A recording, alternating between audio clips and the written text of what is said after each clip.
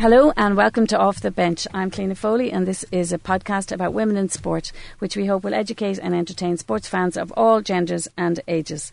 You can find all our previous episodes on the podcast section, the link in offtheball.com. If you go in, you scroll down, you'll find Off the Bench, and also on iTunes. I'm joined tonight by two sports writers in Ireland, Crowe and Sinead Farrell, to chew the fat over everything that's happened in the past month. And it's been a really exciting month with loads of highs, we think, for women in sport, and also, as usual, lots of frustrating things as well. So welcome, Marie and Sinead. Thanks, Cliona. Good to have you back in. There's been some amazing stuff this month, some really positive things that have happened. And Marie, maybe have you seen what the Telegraph in England have done? Yeah, it's really good. And I've actually been saying this for a little while, that I would be quite interested in seeing whether having a women's sports correspondent would be something that would work. And in a way they've done that, because they have produced a whole section on dedicated to women's sport and dedicated to people covering it. And I think they're going to do a brilliant job. And the thing that I'm excited about as well is to see our own Kate Rowan, who is she's flying the flag over there in the Telegraph and doing absolutely brilliant stuff. And she's going to be one of the people who's going to be driving this. And I think as well, she's going to probably bring some stories from Ireland as well into the Telegraph, and give some coverage to women's sport here. So I think it's very exciting just to see what they're going to do, and the fact that they're dedicating resources. They've hired people, they've hired brilliant people, and they're going to... They've hired Anna job. Kessel, which is really interesting. The woman who wrote what is it? Well, I always forget this one. Eat, Sweat, Play. So they've hired her as a women's sport editor, which is the first time I've seen that happen in a newspaper. And again, as you say, they're going to do all that, and I think they're probably going to have a pull out once a month as well. And they also will have a newsletter that you can sign up for if you go online and sign up. They'll send the stuff into your inbox as well. Yeah, and I think that you need that. I think that you need something dedicated. I know the Irish Times do it. They do their page on a Thursday. So I had a conversation about it on the paper review with Joe Malloy before, about maybe we do need women's sport correspondents, just people who are dedicated to covering women's sport, because it just doesn't get done. I think it's kind of as simple as that when you open pages, and we talk about it all the time. We talk about column inches, lack of column inches, and it would just be really brilliant to see publishers, newspapers, websites just having someone dedicated. And I think as the sports grow, as the coverage grows, that there will be. And I mean, it doesn't stop other people from writing about it. It just means that there's somebody dedicated, interested, and doing it because they want to do it, not because they feel they should do it. Yeah, and it's like the argument about this, people saying, oh, why are you segregating women's sport enough?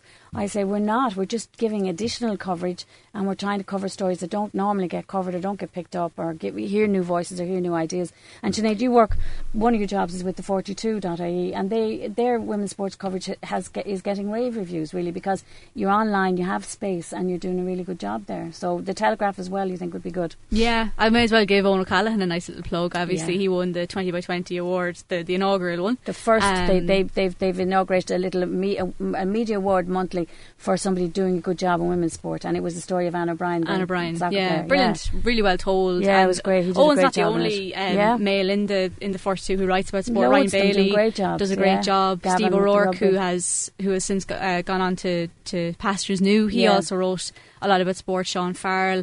And obviously Emma Duffy is, myself, does a good job in the boxing as well. Exactly. And just on what Marie was saying about women's correspondence or women's sports correspondence, I think in a way we nearly all kind of are, because we're spread across women's sport. If you write about women's sport, it's generally not just one sport. No. You kind of are spread across all of them. And I think it's good to have somebody who's delegated to look after that, because I do feel sometimes it's an afterthought. Somebody else kind of takes it on for a while, and then it's passed on to somebody else and passed on to somebody else, and when you don't have that consistency, it's harder to like you said, to get the kind of column inches more and extend on the coverage. And I know even in here they sometimes, because it's such a male orientated career, there's so many men in the career, sometimes they're so busy covering men's sport and they don't actually follow women's sport, or they just don't know the stories. But I know in here, if you say to them, look, this is coming up, they'll go off and they'll chase it up and they'll do the story. So it just sometimes needs somebody to prompt them. Yeah, and I think it's a the big Telegraph brief. will do that. It is. It is a huge brief. Area. It is. And exactly. and like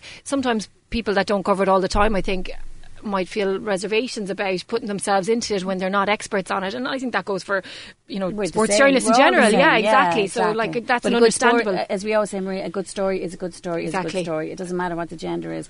So the Telegraph have created this initiative, which is really interesting in England. We had International Women's Day recently, 2020. There was brilliant stuff up online all around Ireland, really, and there was some good stuff done.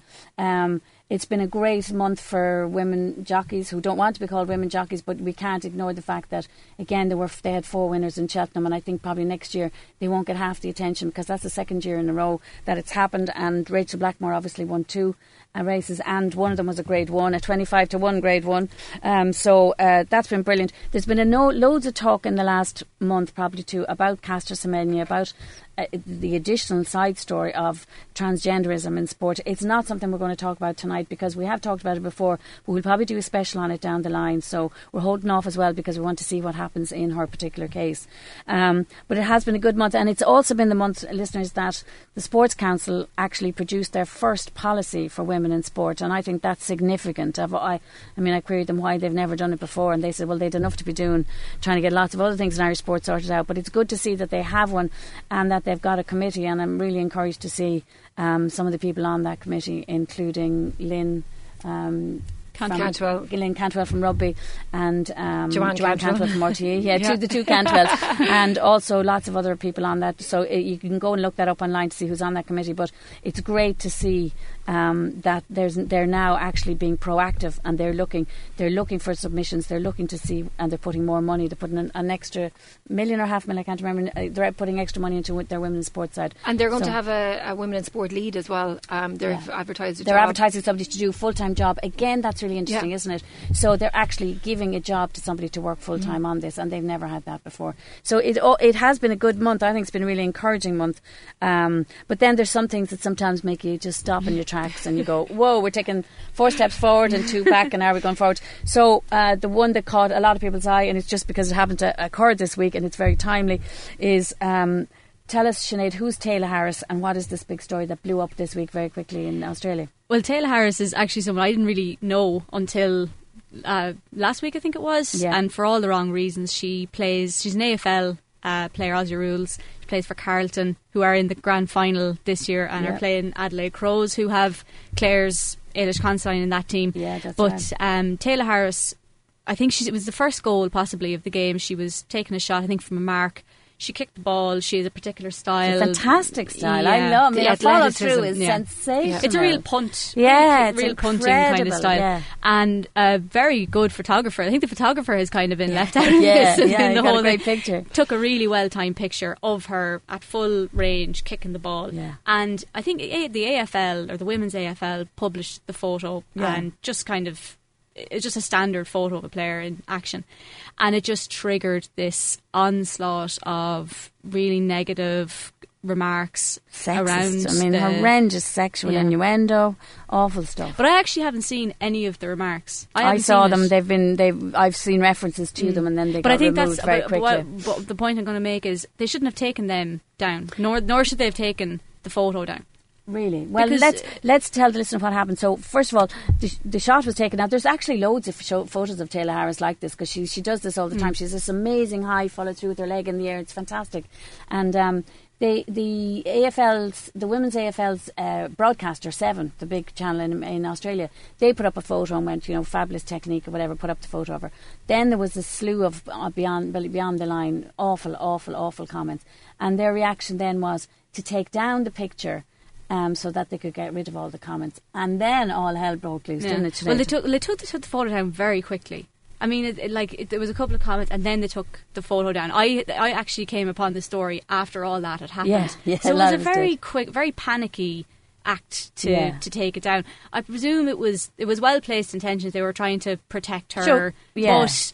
But you're not protecting her, because you're hiding from it, and why would they take down the photo? The photo wasn't the problem. The comments were the problem. Yeah. She felt that by taking down the photo, that they had taken away the power of the athlete, her voice, her image, and let the trolls win. When I happened across the story, it reminded me of the time that the FAI women stood up to the women's national team stood up to the FAI, because it was just one of those monumental moments that everybody stood up and said, hang on a second, this isn't the right thing to do, this is happening, we need to be aware of this and we need to know how to act. And she came out as well and spoke, and I think in a way, like moments with like the women's national team, you nearly have to go through these sort of monumental moments, times, occasions for the right thing to happen at the end of it and for people to know how to react. And I think because she went through that, it's never going to happen again. No one is ever going to take away the power from an athlete by removing their photo or and not make the troll suffer. What I thought was really interesting was, I don't think that they would have taken down a picture of a man. First of all, it's unlikely that a picture of a male athlete in some position that somebody regarded as provocative, which it wasn't, but if they did, I don't think they would have taken the men's picture down. I think that's an interesting thing. Secondly, everyone said, well, my first reaction was, what are you doing taking the picture down? That's what's happened to women in sport and in history for years, which is, if there's a problem, they're reduced to the sidelines instead of leaving the picture up and bloody well monitoring your website and blocking these idiots and doing reporting it right. them. Yeah. So and actually, the 7 actually then put their hands up, said we made a mistake, and they put her picture back up. But I'm really interested in your reaction, Sinead. You said you would have left the comments up as well. I would have left the photo up. Yes. Definitely, and the comments as well, because this is the problem. This, like, why are we hiding from the fact that people will say things like that? Right. And so I think as well, and it's leave it up there, expose these idiots. Yeah, of course, they're probably all going to be under assumed names, and you can't. Yeah, but I wouldn't give them the platform though. Like, I think I'd block them if I could, because especially when she came out and felt that it was sexual abuse. Yeah, she actually went as far as said she regards those sort of comments as a form of sexual abuse, and she has suggested that the local police will look into exactly. it. That's what I'd be calling the police on them and saying, find those IP addresses if somebody feels they're being abused sexually. And the women's AFL should be calling the cops as well. In my regard, because they just shouldn't be allowed. Yeah, so you'd have a different view. Well, it's like a thing of this idea of having, like, they feel like they had to protect her or something. This thing. It's not that I'm supporting them. No, of course that's not, and that's not what that. I'm saying. Absolutely, you're saying expose. It's kind of let them really hang, kind of thing. That's kind of what I meant. I'm not trying to promote people writing things like that. Oh no, I know that. But it's interesting that you say let people see how vile it is, because we know how vile it is, and we see it ourselves all the time. We see these sort of stories. Yeah, it was very interesting, Marie. She said that it isn't trolling; it's a form of sexual abuse, is what she actually said, which I thought was really, really interesting. And I think those people should be punished. Yeah, and you would hope would be somehow tracked down, and reprimanded, maybe prosecuted on the form of something more serious. You know? Because there has to be a deterrent for these people, because they have the platform there. As you said, they can just set up their own account, different accounts, fake accounts, and it just shouldn't be legal that they can make remarks like that about a woman's body online. Yeah, and interesting that's what they will do with the women's body. You rarely see that happen with men. But like, in fairness, now there are some horrendous things written about men as well. And maybe women, they are. Like, I'm sure lots of you saw the horrible things about Declan Rice, which went over the top about his brother who'd passed away. Like all of that is in the one box, stuff. And it shouldn't be allowed. It's personal. It's horrendous personal abuse. Yeah. But as I said, interesting that they tried to protect a woman from it. And she seems to me, she has a boxing background as well, and she was a boxer as well as an AFL player. Seems to me to be a very powerful, strong woman. A few really interesting side things on it. Obviously, it garnered loads of attention for the AFL for all the wrong reasons, but people were interested. Secondly, people started taking the image and selling T-shirts off it, and then the AFL said, hold on, I think she might actually want to copyright that image now and make something of it, which would be brilliant in some ways.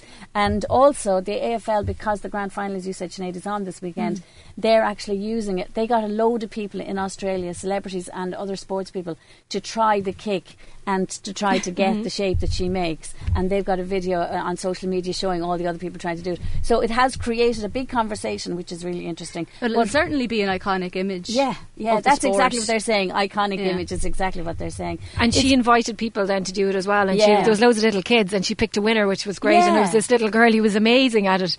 So it was, we talk about can't see, can't be. There you go. And in some ways as well, I think, if you're smart with sport and in media in general, you can also take something really awful and use it really well. And I think actually that's what's happened with it.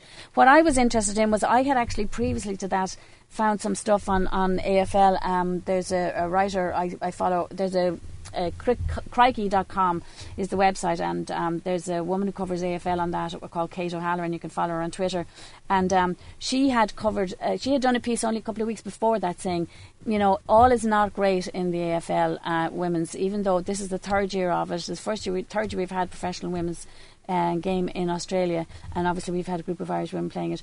You know, all is not perfect by any means, and in fact there's been a row this week saying is the hashtag footy's back has been doing the rounds in Australia, and people have gone, hold on, there's been footy going for the last month and a half, it's just women's footy, so men don't exclusively own footy now on a professional test.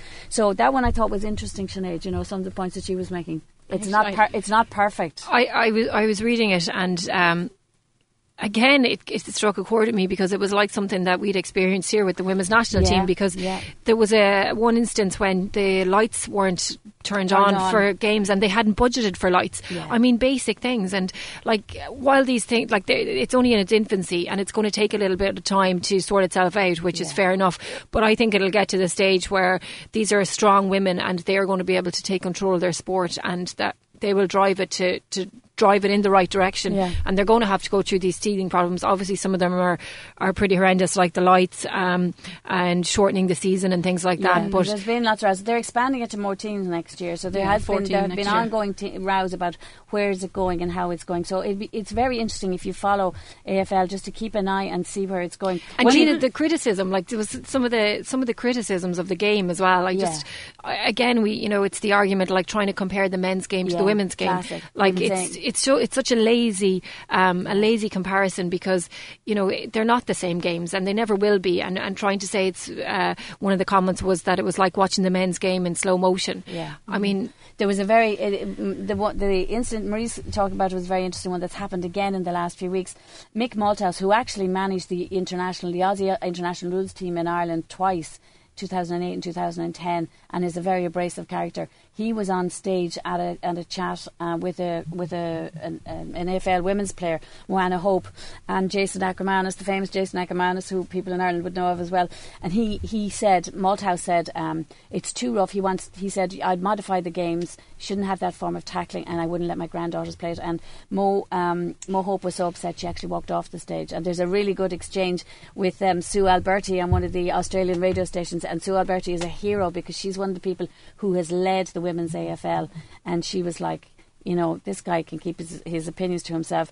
But there is that real macho side over there going, it's not a game for women, what are they doing trying to play it? So it's not all sweetness and light, and it'll be very interesting, I think, as the months go on, to get the feedback from the Irish women who've been out there. And one of them is playing in a big game this weekend, isn't she? Yeah, Eilish Considine. She's a dual star from Clare, and she's with the Adelaide Crows. She actually had a bit of AFL experience behind her. She played with the West Clare Waves, the Irish Banshees, so she was used to kicking the Sharon, I think. Yeah, the Sharon is they call it, the oval, So when she went out there, she went to an international camp called the Crosscoders Camp. It's basically a programme, an international programme. They brought athletes from all over the world. That's right, including, I think 11 of them were from Ireland, including all the Gaelic footballers, and there was rugby players from as well. Other sports as well, that went to a camp in Melbourne, and different clubs came down with scouts, had a look, and I think Eilish was kind of sought after from pretty early on. Yeah, we talked to Sarah Rowe about this on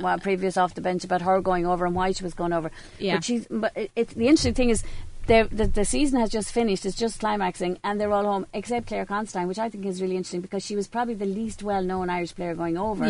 But she's ended up now playing in the final. I think they sent in one of their best players or something to convince her to sign. Really? I think so. Yeah, they were very really eager to get her. Now she was dropped for one of the rounds during the season. Yeah.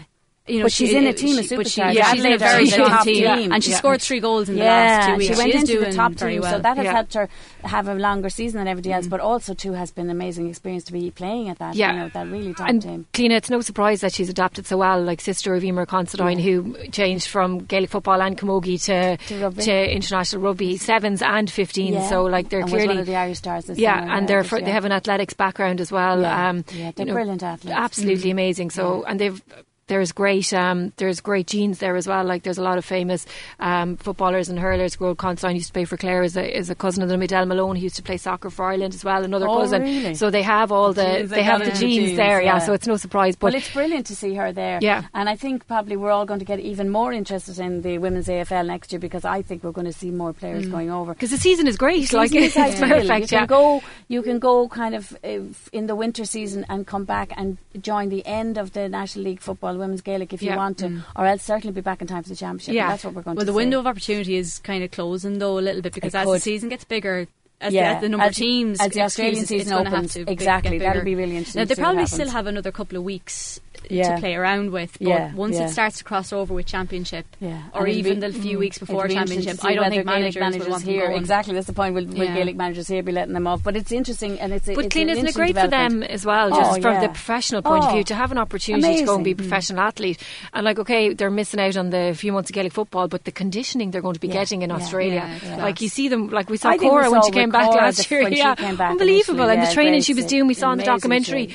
So they gain a lot. When we interviewed Sarah Rowe about it, she said that was exactly why she was going. She wanted to go to find out how much better could she be as a full-time athlete, and also to bring whatever she could bring from that back into her Gaelic, so with Mayo. So that's why I think it's a great opportunity. But you know, there can always be downsides as well. On the comments about the game itself, like I do know, and it has come up a few times, I do notice that a lot of people keep bringing it back to the standard of the games, and it's almost as if every women's game has to be a cracker in order for people to give it some respect. Exactly, and this is what happens. Whereas, you wouldn't mind going to see a crappy man's game, so why should it be any different? Yeah, and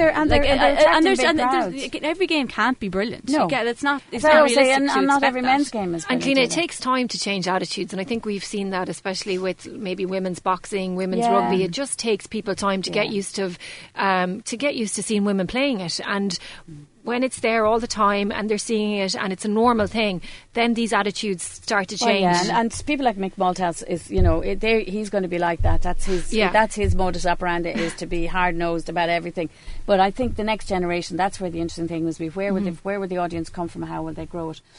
So that's really interesting. And then what's been really interesting, especially as well in the last few weeks, is the size of crowds attending soccer matches, a sport close to your heart, Marie. We should tell the listeners you even have one of your sons with you tonight, straight from your training. He's outside with his little boots on him, Timmy. Yeah, it's been great. There've just been some fantastic, amazing crowds. Yeah, amazing, like unbelievable, and it is. They've been in Europe now, albeit, but still, I mean, it's women's sport, and I'll go through a few of them, just so people understand how big. Like last year, we had 60,141 at the All Ireland Women's Football Final record. There was 60,739 for Atletico Madrid against Barca in a women's top, and really high. I mean, it was kind of the top two in the women's league in Spain soccer. There has been in Mexico. Recently, there was over 52,000 watched a women's game between Tigres and Monterrey. In Italy, and the Serie A has only come in under the men's league in the last 2 years in Italy. Juventus and Fiorentina, 39,000. It was 3 times the previous size of the crowd before. And what I think is interesting for us to look at is how do you treble your crowd? How are they doing that? And Susie Rack, who we're always saying is a great soccer writer, and particularly on women's soccer in The Guardian, she interviewed a Spanish journalist to find out how did they get this 60,000. I thought what she had to say was very interesting. Yeah, I think, Cliona, the thing that I took away from that, it was that they've just made it really accessible.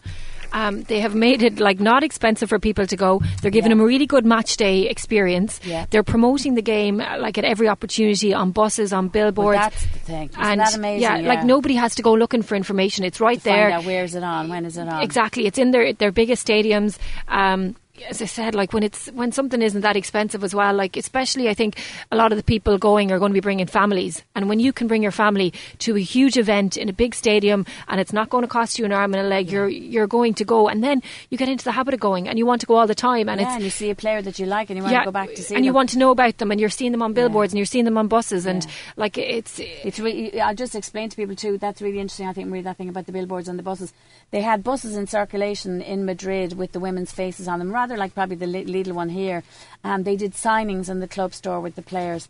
They gave away free tickets, but actually something like 44% bought their tickets, and the tickets were between €5 and €10. And as you say, to get the chance to go to a major stadium for that price for a match with your family, it's something you can't do sometimes at men's games. That builds an audience. For the one in Italy, they gave free tickets, but you had to reserve them beforehand. And I've always said this: why not give away tickets? Yeah. If you give them, if you do a school's program or you build it up that way, give free tickets sometimes. If there's room to take them, why not? And as well, people have to know that it's on. I know it's only the simplest, it's the simplest thing, but like when you're trying to plan things and organise your days out with your family, you need to know what's on, where it's going to, the logistics, how to get there, and when it's on a big stadium, it's so much easier. But this is reminding me of Louise Quinn when she was in Sweden, the team that she joined. When they started off first, there was 200 people going to their games, and by the end of the season, they had it up to 6,000, and they did that by getting out into the community themselves, by going to signings. She said they had bake sales, they were going into schools, taking sessions, they were just promoting the game themselves. They had printed little cards with their names on, given them to kids. She said one day she even dressed up as a banana. They were just doing everything that they could to generate a buzz about their team. Now I know it's a smaller scale than having 60,000 people, but it just shows like it's the same. It's about applying the same practices to whether it's big or small, just to promote the game. And like, it's simple, really, I think, when you break it down. And sometimes people go, oh, that's ridiculous. Women shouldn't have to dress up as bananas and do bake sales to get this stuff done. But can you see sometimes that maybe we have to be more proactive? Well, the players themselves they are always the ones who kind of assume the control in these situations when they need money. Like, I know do you remember when the Dublin ladies, they went on the Late Late Show and we found out they had to fundraise for their team holiday? Yeah. I remember I spoke to Breach Corkery about that, and that was basically an annual issue for them. Now, they didn't go on team holidays, probably because of the fact that it took so much from them to generate the money to afford flights and wherever it was they were going. I think the only year that they really kind of went big on it was possibly 2014, and I think they went on a cruise or something, and the management brought partners with them, and I'm sure the players probably brought people as well. And it's just that just gets draining if you can't keep doing that every single year. I know and again, sorry to compare it between the men's and the women's, but I know in GA, the teams that get to All-Ireland finals, they get a grant that pays for their team holidays. It doesn't exist in ladies GA. It's a separate organisation. That's a whole other conversation. Well, that's where we're at. You see, we're so far behind in it. But it is interesting. I mean, I'll be honest with you, like 25 years ago when I started in this business, I remember going down to do the Kilkenny hurling final after they'd won All Ireland, and Eddie O'Connor and the boys were out shaking buckets. Back then, there was no sponsorship in the men's game, and the men were having to shake buckets. Sponsorship can be the key to a lot of this and can drive a lot of this, and also the fact that if you're paired with a big club, as a lot of these soccer teams are, well then the big club better get it. It's time the big club got their fingers out now and tried to use some of their, at least if they're using their marketing end and expertise and budgets to drive the women's game, and as you say, advertise what's going on.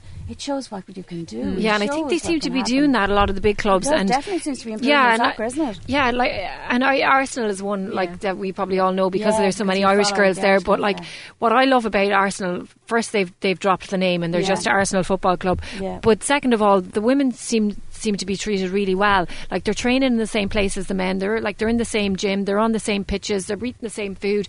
Like, I see Louise Quinn and Katie McCabe, and they're coming out of Puma shops because they're their sponsor, and they've got bags of gear. And I think, isn't that amazing? It's amazing. It's brilliant. And when it's ideal for everybody. Yeah, when the girls sign new contracts, it's the exact same thing. They're sitting behind a desk. They have the pens in their hand. Katie McCabe just signed a new 3-year. They put it all over Twitter this week. Exactly. So it's brilliant. If you go in and look at Man City stuff, they're actually doing one team. Yeah, that's they've done some amazing videos where they've put both the men's, women's players, and you see them doing exactly the same thing when they're winning the League Cup or whatever, shooting, doing all that stuff. It's one team. It's that idea of one team. UEFA launched their mascots for 2020, and it's two freestylers, and one of them is a female, and she's amazing. I've been trying to get her, actually. I was hoping to get her to do a podcast with us at some stage. I've been following her for a few years. She's incredible. Oh wow, like it's just compelling viewing, just everything that she does. And like, does she look like a lesser footballer than a man? Absolutely not. She looks brilliant, and she looks just as good as the fellow doing it. Shelburne as well. They've done it's just a brilliant thing. They've actually laid out. Done this. They have a programme, and I'd say Shauna Cook is stuck in the middle of it, I'd say probably,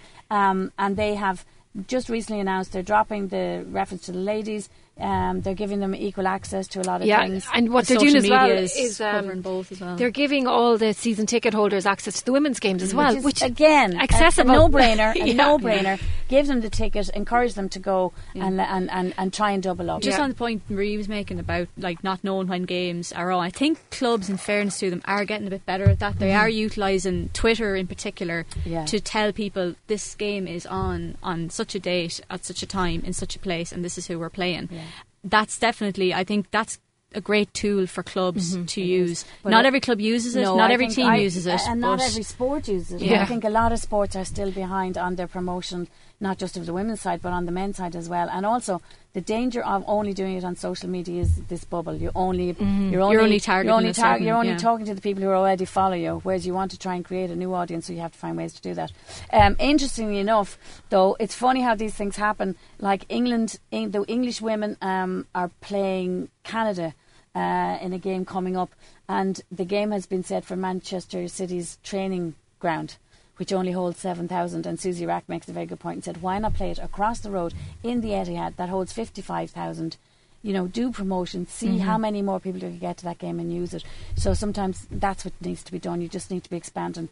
And you need to push, Cliona. You need to call these clubs out and say, look, come on. Like I remember there was definitely a time when there was talk of taking the Ladies All-Irelands out of Crowe Park and putting them, I think, into Portlaoise possibly was mentioned at one point, because they weren't getting the crowds, and that, like, they could have easily gone down that route, but they've gone the other way. And it's definitely, again, it's been driven by very good work being done internally by Ladies Gaelic Football, good work being done with a good sponsor as well, and the evolution of social media, which has helped definitely. The Women's National League, just to mention it, the Irish Women's Soccer National League is back, Marie, and something that interested me about it was they're only back, it's only just restarted, hasn't it? The season has... Yeah, they're only 3 games in, so it's very early stages, and none of the kind of the big ones have met yet, but at the moment Shelbourne and Wexford Youths are joint top, and then Peamount are coming in third. So and they've got a new sponsor, which I noticed. They have, and I was a bit worried actually that they when Continental Tires was the sponsor for a long time. Right. I think they might have played their first round without a sponsor, or was it just beforehand, like a couple of days. The hotel group have taken over, so just beforehand they announced that's that. vital to have that sponsor. Yeah, I'd say. you and really need it. We know that from our side, because we see the way sponsors now are pushing them to do more promotion work, so it's very important. So there are Women's National League games out there. Hotel Group, I think is the one. So those games are there at home if you're looking for them, and you should be able to go into the league, to the FAI website, and find those fixtures if you want to go. They're still around ongoing in America, which is interesting in women's soccer. They've had this.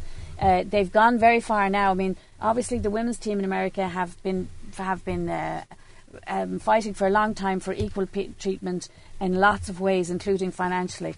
But they've now gone as far as taking a class action, basically, against their own USA Soccer. 28 players have taken this action. And it's interesting because the World Cup is coming up this summer. Now, what fascinated me about it was, actually, by taking this class action, they can't go on strike until it runs its course, which is 2021. So they can't technically strike before the World Cup. But it will be interesting to see what happens. And anybody, again, you can follow that online. Since they've raised the issue about payment and bonuses and the ways that they're treated unequally, it is very interesting.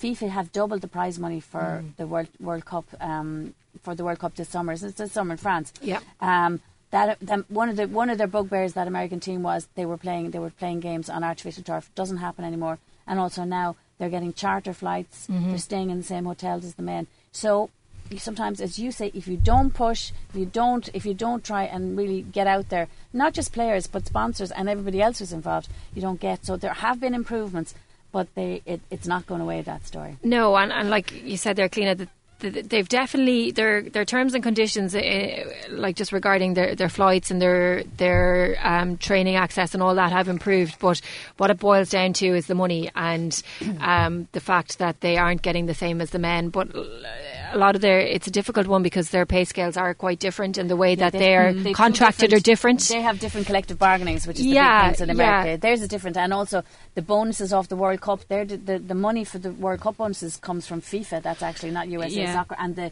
difference between the men's and the women's World Cup is massive. There's 400 million dollars come out of the World Cup bonuses for teams in the men's game, and in the women's it's only 30 million. So we can see there the difference.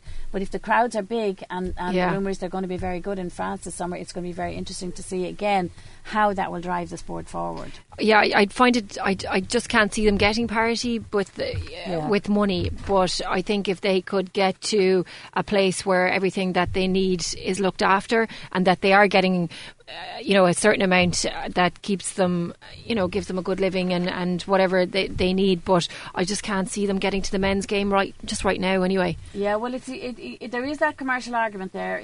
That's always been the argument, and it's the argument you're up against all the time. If you're not bringing in the same amount of money, then we can't pay you the same amount of money. But those American women are kind of, well, hold on, we've way more profile, we win way more, we play more games. And I'd imagine there's the participation levels of women's in America and they football. They must be driving a lot of the commercial stuff for USA soccer as well. You have to think they are. Just while we're on it, and just because it's the end of the rugby season, I suppose, we're not going to have a great detailed analysis of the Women's Six Nations and Ireland's performances in it. It was their worst in 13 years. They finished 5th. But I would send people, if you like, to have a look at some conversations that have happened. I know in the 42 there was a good piece with Lindsay Peat. And then also, if you look it up online, Joe Malloy on Off the Ball had a very good conversation with Philip Doyle, who was the previous manager of the Irish Women's 15s, and also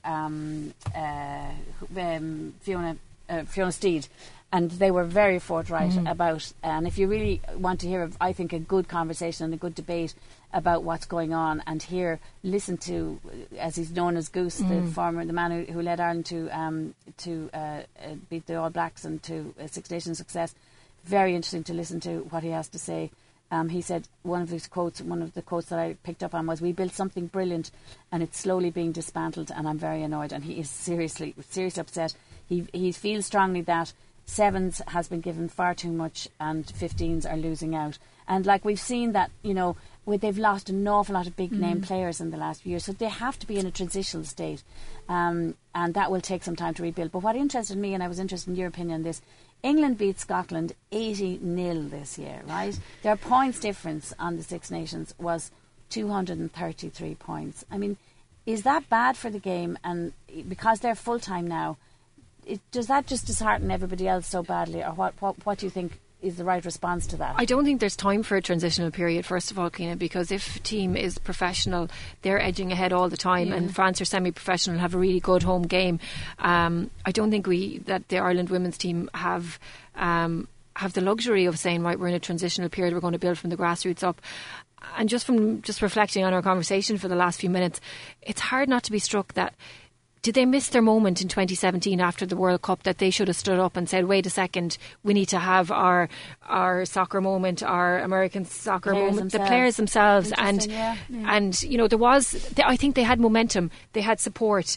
The stuff that was coming out of the preparation for the World Cup, everybody agreed. Did. Ruth O'Reilly came on here, and she retired, and she had just retired, and she came on the podcast, and everybody was supportive of what they were saying. And I think that if they had said, wait a second, this isn't good enough, and we're going to stand up here and do what the soccer team did and ask for our, Lindsay mentions training, like an awful lot, and those, all they want to do is train and prepare better and better playing opportunities, more friendlies or challenge games. And like fast forward 2 years and they have gone backwards. Maybe back in 2017 they should have taken a stronger stance, because I remember at the time there was a little bit of talk and there was a little bit of whispers that maybe they might strike. Might come out, It was like it was on the cusp.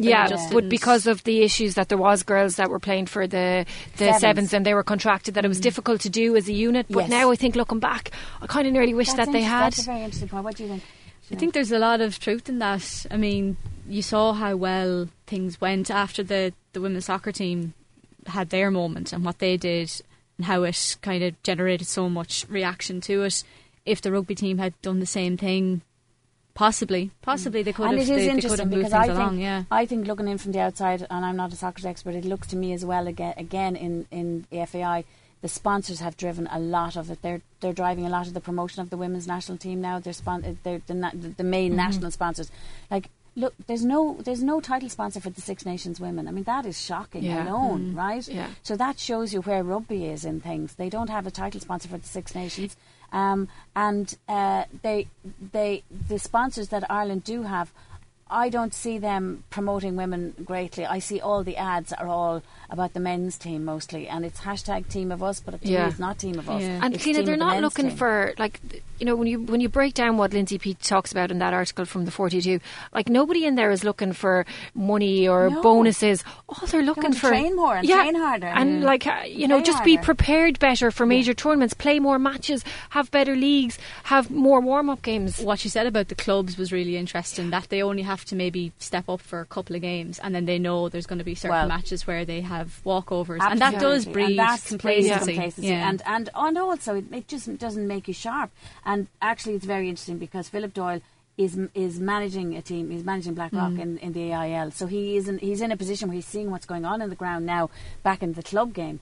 And that's exactly what he's saying. He's saying our national players get released to us very, very little, and they're not playing even at club level, so they're not getting enough games. So they're not getting better at rugby, and I really recommend people to go and look at that. It would be interesting though to go back to the soccer team again. If you spoke to one of them, maybe just off the record, like, tell us how have things been 2 years on within the structures. Have you gotten? They do say things are a lot better. Yeah, but you can see it as well in the way that they're playing and how they're prepared and how they're set up, and you can see it then, like the under-17s, how they're doing, and the players that they're bringing through, and you know how they're mixing the youth and the experience, and you know, they're, you know, the dream of a major tournament is very much alive. Like, they're closer than they've ever. Internationals, and I mean the way everything is done in Tala now, and even the experience to go to a match. It's a brilliant place to bring your kids. And they're going away on camps as well. They're doing camps. They've way more home-based training sessions like they were looking for. There's more girls now playing in the Super League at the elite level. You can hear Colin Bell in his words pushing the girls over because you know, he knows that's where they need to be playing. And it's interesting with the rugby as well that we see that our players that go to play in England, Leah Lyons, I think is a great example of it. You know, you can see the improvement, how good she's got since she went to play in Bristol. So again, is there a cooperative thing going on with England? Look at Italy. How come Italy have got so good in such short space of time? Stephen Aboud, who used to work in the Irish system, he's working in Italy. Why don't they go and talk to Stephen Aboud and say, how have you got your players so good on their skills in, you know, the last 5 years? The focus from the IRFU isn't on the elite level. Like, they're talking about grassroots, and what they seem to have missed is that unless you have a women's team at the top level performing well, there's nothing for these kids to aspire to. So if you're 7 years old and you're deciding, or your parents are deciding for you, will I go and take up rugby or will I go and take up hockey? What are you you're going to take up hockey right now because the hockey have just done so well. So you both, like, no one's asking the women's team to go out and win a World Cup, but you want to see them perform well and you know, to be the players that young girls want to aspire to. These girls are the grassroots that will keep them playing. Yeah, I even look at them and think, like, their set pieces were really good at the beginning of the season, and in the last game against Wales, their set pieces were terrible. Like, again, it's technical coaching, and also I don't understand why in a country that produces so many kickers, I know it's a different ball and it's a different style of kicking, but we need to have, and you would have thought we should be leading the Six Nations in terms of kicking, because, and even if Niamh Briggs isn't involved with the national team, why not bring her in as a kicking coach? She's the best kicker they've had for years. Why not do something like that? Where's the creativity, as you say? Where's the will to change? What's going on? So it seems like it's broken, Cliona. It doesn't seem good. And as I said, if people want to hear that interview that Joe Malloy did on Off the Ball, it's a really good one. Just look it up online. It was on March the 20th, and it's well worth a listen to if you feel passionately about what's happening in Irish women's rugby at the moment. And speaking of things going a little bit backwards, I was taken aback, not by in terms of the hockey. So last summer we make the World Cup final. Amazing achievement, amazing team. They've lost their manager, Graham Shaw. Understandably, I think you're going to get coached. You know, you can be poached when you're good. And he's taken a decision to go down to New Zealand, and he's taken his family. It's a big life decision for him. But I'm really shocked at the fact that 5 or 10 whatever days later was it, we hear now that the Olympic qualifying tournament, which we were told was going to be held in Dublin, the pitch isn't ready. There's no pitch for them in Dublin that will hold the crowd and have enough capacity for TV, and it's going to Banbridge. And to me, that's a retrograde step, and that's nothing against County Down or Ulster hockey or anything. But I just think the basis for hockey in Ireland are Belfast, Dublin and Cork. And just by making it people having to go up to the other side of Newry. I think Banbridge, I looked it up, it's 15 miles from Newry, but it's on the other side. That will put some people off going to those matches. Cliona, it's the opposite of what we've been talking about making something accessible to people, making it convenient, and even for the girls themselves, they had their heart set on this game being in Dublin. That's what they expected when they did so well. All the talk was that they would have the pitch in UCD ready to go. So to lose their coach and then to be levelled with this other blow as well, it's not ideal for them. Bad. And we're for listeners, we're not Dublin centric. I'm from Naois, Marie St Clair, Sinead is from Longford. We're not. This isn't about being Dublin centric. I think it's just about being accessible. Being a place where people can drive up and down to a match in a day and do it comfortably and bring their kids, and or maybe split up and the family go. Some of the family go do one thing and some of you go and watch the hockey. It's just those international events are easier if they're in Dublin, in a central venue, and they were meant to be in UCD, and it just seems to me to be a big shame. The word is UCD didn't start the project in time. There was a rumour that it could go to Abbottstown, but actually that was never going to happen, because what's been developed in Abbottstown is a training venue for Irish hockey, but not a place that has seating and TV arrangements and everything like that. It just seems to me to be a real shame, Sinead, a lost opportunity. Yeah, when you think back to 12 months ago and how well things were, they had come out of, for me, I'm not a hockey expert, and I wasn't none of us before were. this happened. We all became hockey experts overnight. But it was, everybody got behind them in such a course. quick space of time. And in fairness to RT, I know they get a lot of digs, but they did pounce on that, and they did bring it to the national audience when they were in I think it was the semi-final stage onwards, and that really kind of showcased it to people, and you would think that there was ready-made momentum there, that it wouldn't even really be that big a deal to have something that seems to me like an easy enough thing to do, to have a pitch ready on time for a game. They knew since October that this match was this tournament, this first of the Olympic qualifying tournaments, was going to be on next June, and for some reason UCD didn't start the work on time. That's what is allegedly happened, and that's why it's not happening. If that's the case, it's just a terrible shame for a team that are so brilliant. They shouldn't be having any setbacks.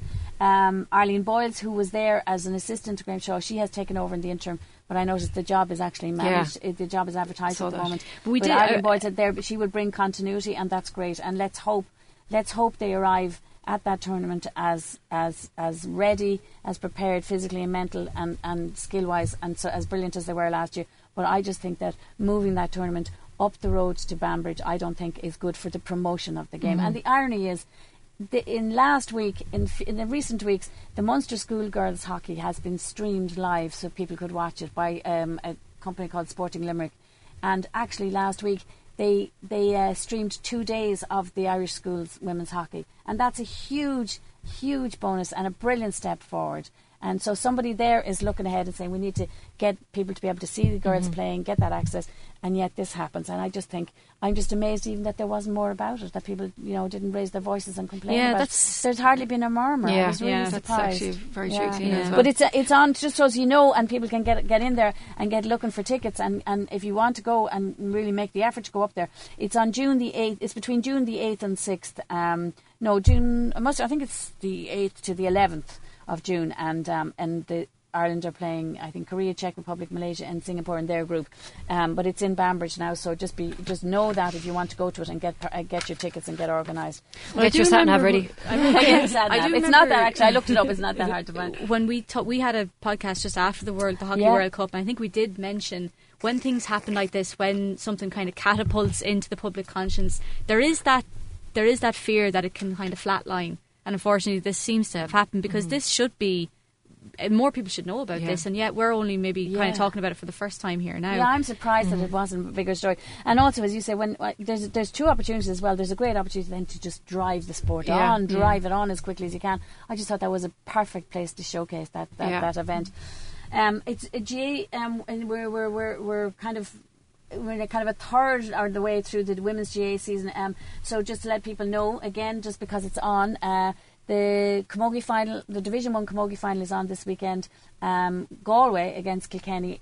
It's part of the treble header with the men's hurling Division 1 and the men's football Division 1. So it's in Crowe Park, which is brilliant because they haven't been played in Crowe Park for last year, so that's a great opportunity for Kilkenny and Galway to get back into Crowe Park. But just to be careful, so as you know it, the throw-in time is 12 noon. because there's a treble header, which is very early for people to get on the road. But that's where it is, and it's on. And the football season there's been 2 rounds of the women's NFL to go, isn't there? I think there's just one round to go, and the semi-finalists in Division 1 anyway have already been confirmed, and really there's no major surprises in the teams that are in the hunt for the last 4. So reigning champions Dublin are there, Cork, Donegal and Galway. Donegal actually topped are currently on top. Have had a great season. Have had a really good season. It's interesting. Yeah. So basically, the outcome of the round 7 games, I think, will determine who plays who in those semi-finals. Okay. And Monaghan have been relegated to Division 2. That's the other major kind of talking point from Division 1. That's a team that had been contesting All Ireland finals less than 5 years ago. Practically, nearly. And the Courtneys and those have made such a contribution up there. But sometimes we know that with women's teams as well. Sometimes you get a whole group of people and they just get to a certain age, and if they leave, then it's trying to rebuild a team. So maybe that's Monaghan's problem, but they have been thereabouts, and they've struggled for the last couple of years as well, which is a real shame. Yeah, they have. It's a huge history, fantastic history. Like you said, they produce brilliant footballers. You said, the Courtneys, the McInnesbys, brilliant footballers, but they just haven't been able to, I suppose, generate more to come in and kind of continue that. But Tipperary have actually been doing quite well. They're going to stay. I think they're going to stay up in Division 1. The first time ever to Division 1 this year. And without Ashley McCarthy, who went over to Australia to play. So it's really interesting. It looks like they're going to hold on. I think so. 1. And they bet Cork as well, which is a big. That's a big result. Massive result for them. Yeah, so that's good. The finals just so as well, well in advance. But like the National League finals, the Legal National League finals aren't until the first weekend of May. So there's still some time to go there and time to get some women's games.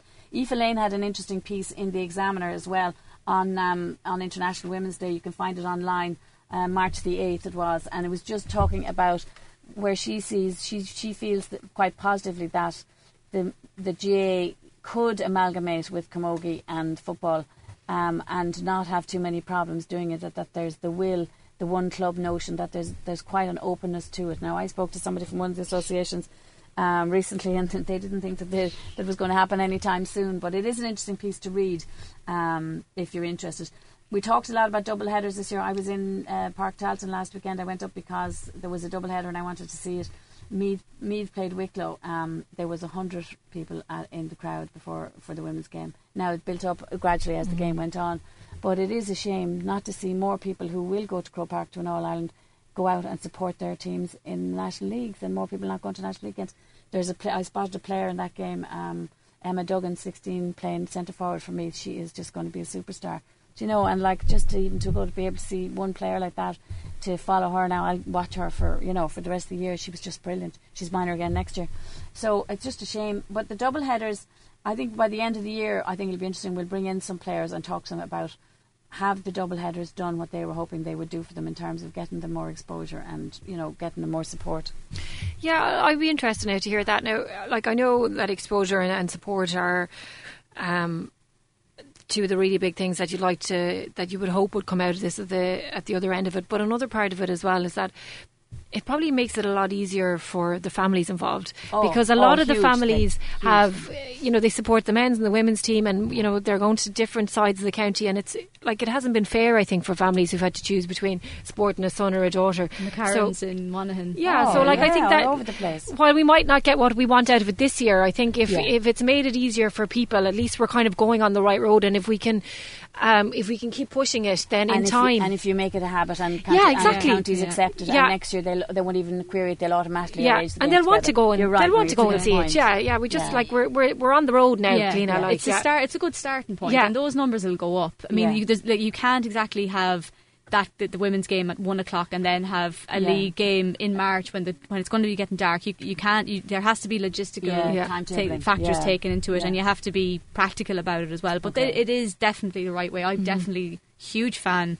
of double headers. I think they're a great idea. Well, I think they're a great idea as well. I'm just wondering how will we see the improvement. But as you say, this is the first year that we've seen lots of them, and let's see how much more. Well, this is the first year we've had more than just a few, because before it was just kind of patchy, one here, one there, whereas I think a lot of counties have been really proactive in talking, the men's county board, the women's county board, and Division 2 and Division 4, getting down the other groups as well. The divisions is great. And you see what else, Cliona, as well, that will come from this, I think, in time, is sponsorship and dual sponsorships. And dual sponsorships, I think. Yeah, and like having the 2 games on the same day will eventually, I think, lead to that, but it's just going to take time. Yeah. And if they are going to merge the associations, like good negotiation talks over things like double headers form a really good starting point that you can build on that, and you build relationships that you're not starting from a bad point, that everybody kind of knows each other, they're a bit familiar, and it helps, I think, kind of. And they're used to the logistics of the dressing rooms and all that sort of stuff as well. It's a really good point, Sinead, actually. And you're right, because it does lay the foundation there for negotiations down the road, because people actually know each other and help each other out. And it's not going to happen overnight. We're clearly not seeing in Irish rugby at the moment. I think that's the feeling you get from looking in from outside. Okay, before we wrap up, we always like to do a couple of things. One is we always like to get each of us to nominate a hero of the bench. So I'm going to ask you, Sinead, who is your hero of the bench this time? Yeah, we've talked a lot about women's Aussie rules this evening, so I'm going to kind of keep that theme going. I'm going to give it to Yvonne Bonner from Donegal, who's one of the girls who was picked through the cross-coders camp, and she played with the Greater Western Sydney Giants club, same club as Cora Staunton, and she had a brilliant debut season. I think she scored a goal nearly in every game, and I remember when I interviewed Courtney Gumm from that club about playing with Cora Staunton, and she was telling me, if you score a goal in a game, that's like the equivalent of scoring like 110. I know, it's a massive thing. It's a huge thing. Rules, So for her to be getting those kind of scores every week is a brilliant start. I'd be very surprised if she didn't get offered a deal again next year. So very interesting, because she's herself and her husband, was her boyfriend at the time, they lived in Australia before, and they came back, and she told me before she, at the time, really was torn between coming or staying. She loved living in Australia, so it would be very interesting to see what happened. But hopefully she'll be back for Donegal. We presume we don't know whether yet, but she might be back to Donegal in time for league semi-final. But she has always been, their full forward line. She's a star. Anyway. I remember I spoke to her. I spoke to her before she went to the camp, I think, actually. So this is back at the very early stages of it. And she was excited about going, and her attitude kind of was, look, I'll go and give it a good shot. But Jesus, talk about a great shot. She's been made her mark. And I know Eilish, and we need to mention Eilish Constantine is playing in a grand final this weekend. She's done really well, and so Sarah Rowe has been really good for Collingwood. Cora Staunton, she might not have been as prolific in scoring this year, but she's been doing really well with possessions and things like that. And the club weren't necessarily doing well, and Ashley McCarthy then was the other one with Western so Bulldogs, it is very interesting to see where that's going to go.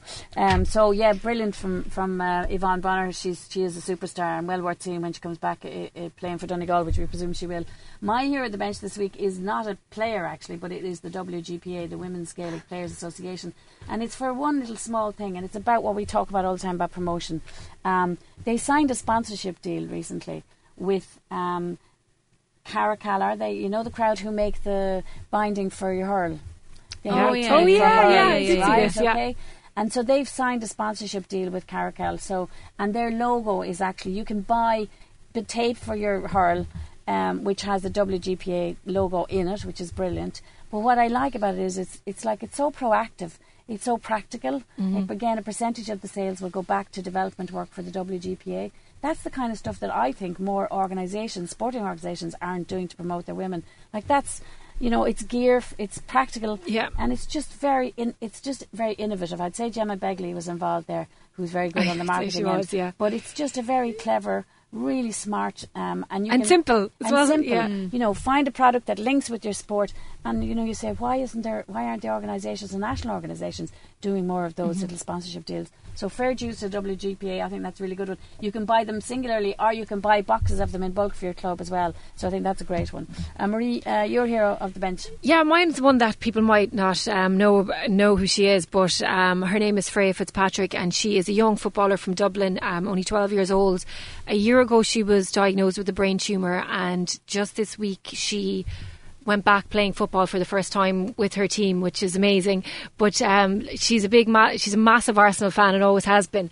And Louise Quinn is a hero of hers. So Louise has kind of been with her throughout this journey and visited her in hospital and brought her over to Arsenal to meet her and to see her. But I just think it's a lovely story, and to see her coming through it, and to amazing to see her playing back playing football this year. And even just the fact that football was such a big part of her life, and just how she relied on that as well through her treatment. You could see, like, I'm friends with her dad, and I'm friends with him on Facebook, and just seeing the videos and how much football has impacted on her and just helped her get through this time. Yeah, I think a Louise, fantastic didn't she walk out with Louise as mascot for one of her games? Yeah, I and do Irish remember her women's now, team actually. have all been supporting her treatment as well.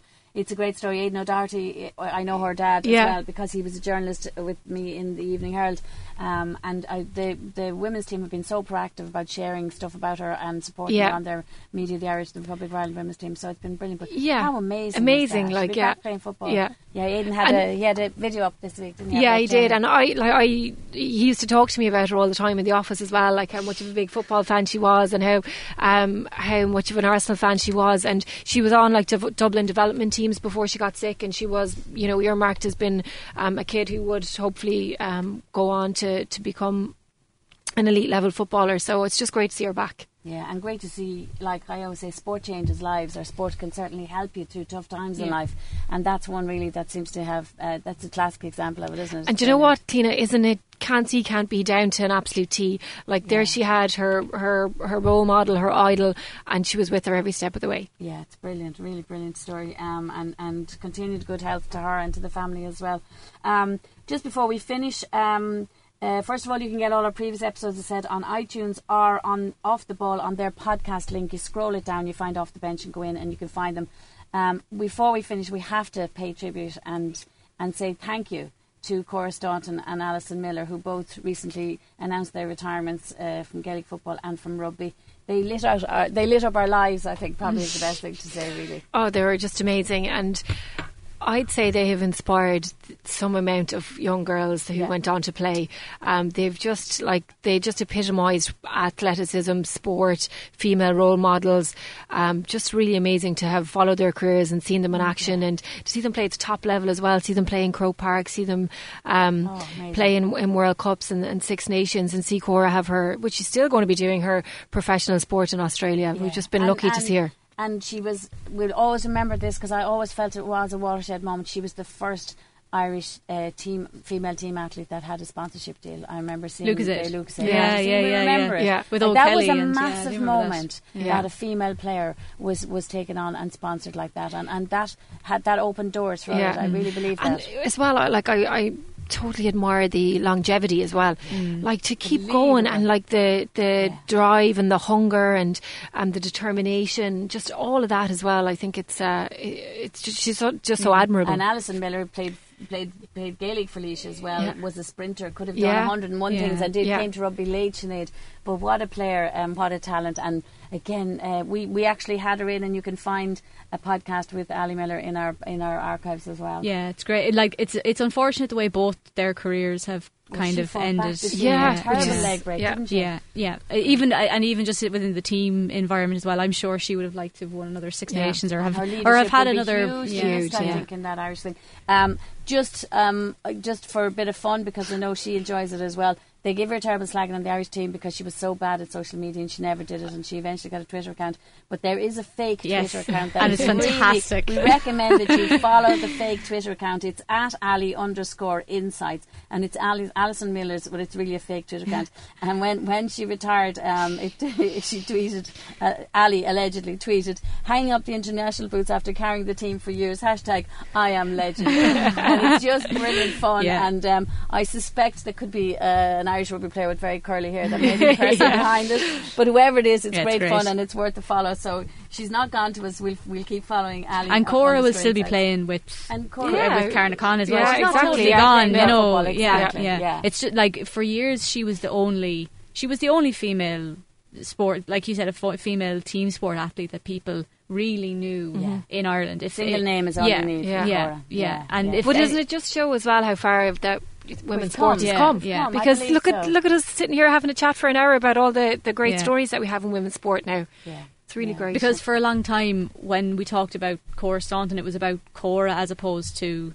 the sport, because it would be about Cora scoring 425 in a game, and then that would be the end of the conversation. Isn't she great? And then the rest of the team would kind of get forgotten about. The fact that she started playing when she was so young, it was a different time then. Like no 13, 14-year-old would be playing in a senior at this stage. And good not to be. I mean, that's absolutely right. Well, look, that's a good way for us to finish this one, to say well done and thanks so much for the memories to Cora and to Alison.